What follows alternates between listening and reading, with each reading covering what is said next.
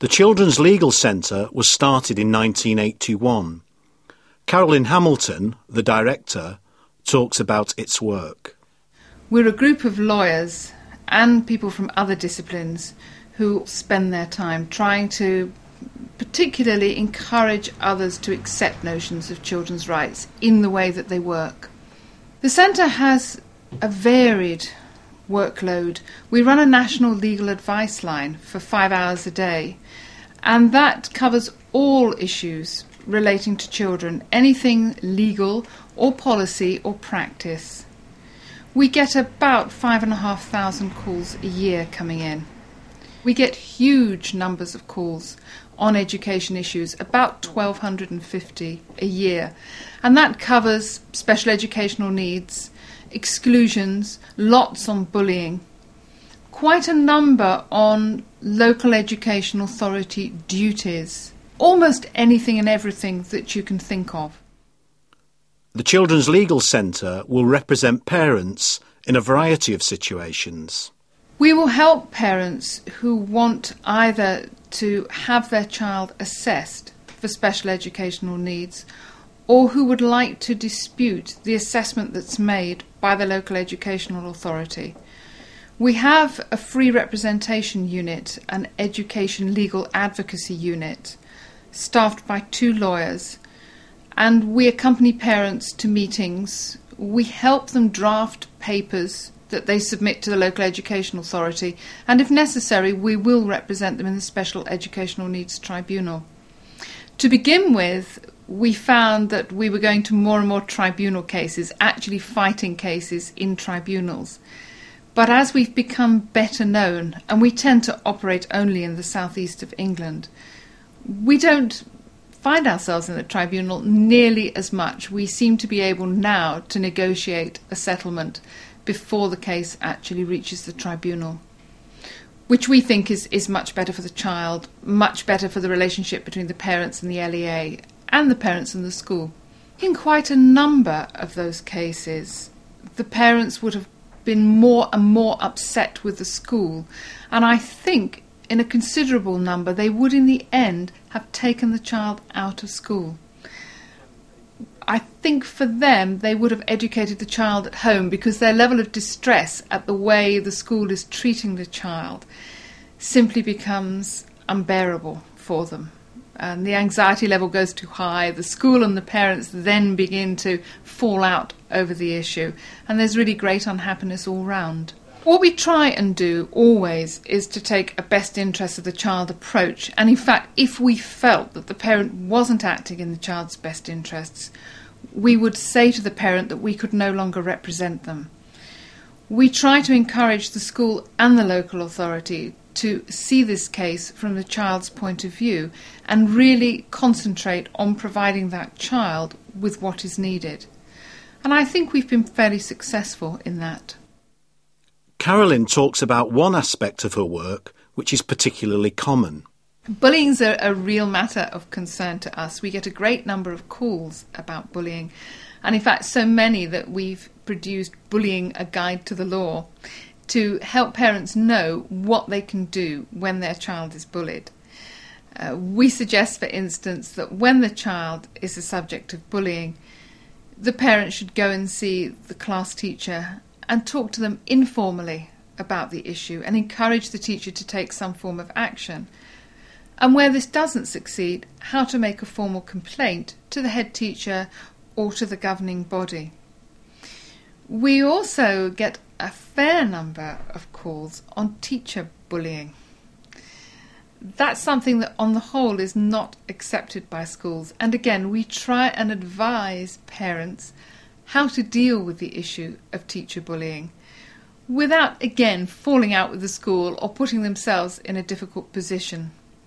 We found that quite a number of children were being withdrawn from school because they had suffered bullying, that rather than tackle the issue with the school in an effective manner, parents were simply pulling the child out, or the child would just refuse to go anymore.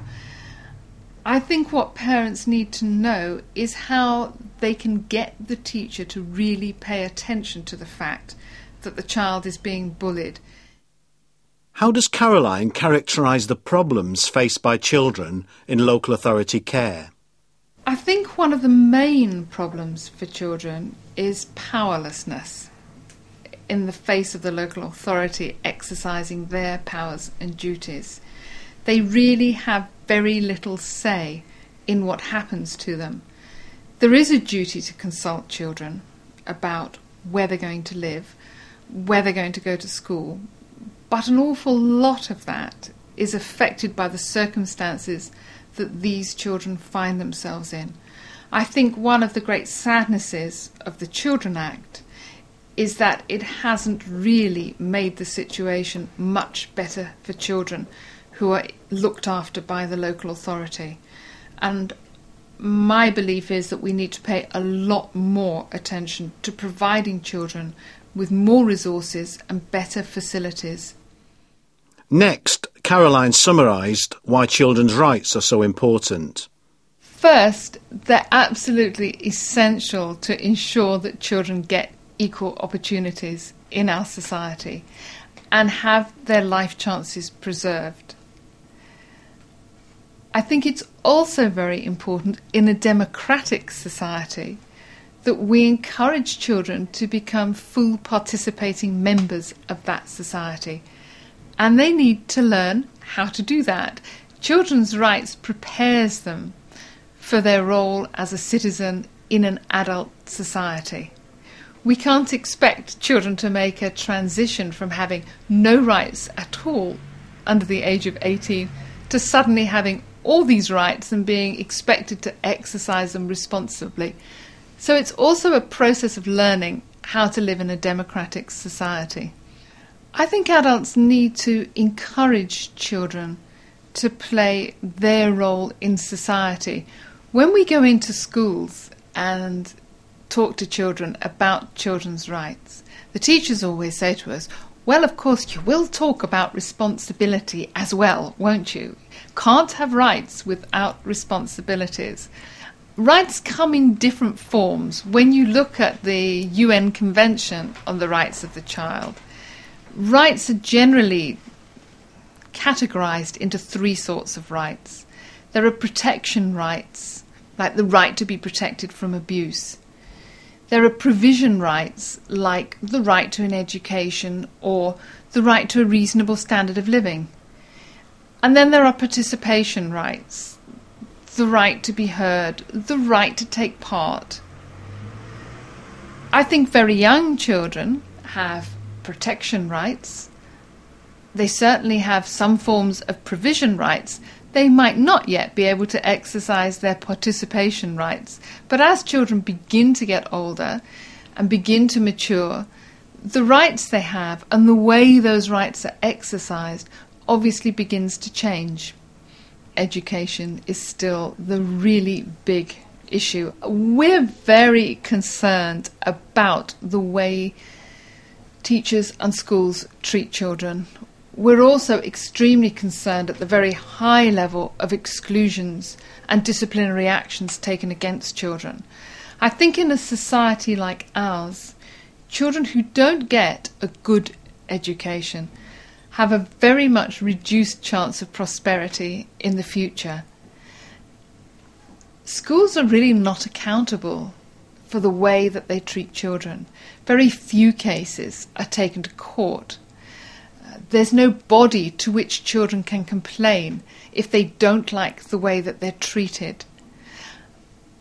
I think if one is really going to implement children's rights, we're going to have to look very hard at the way schools operate and how children could be more equal partners in the process of education.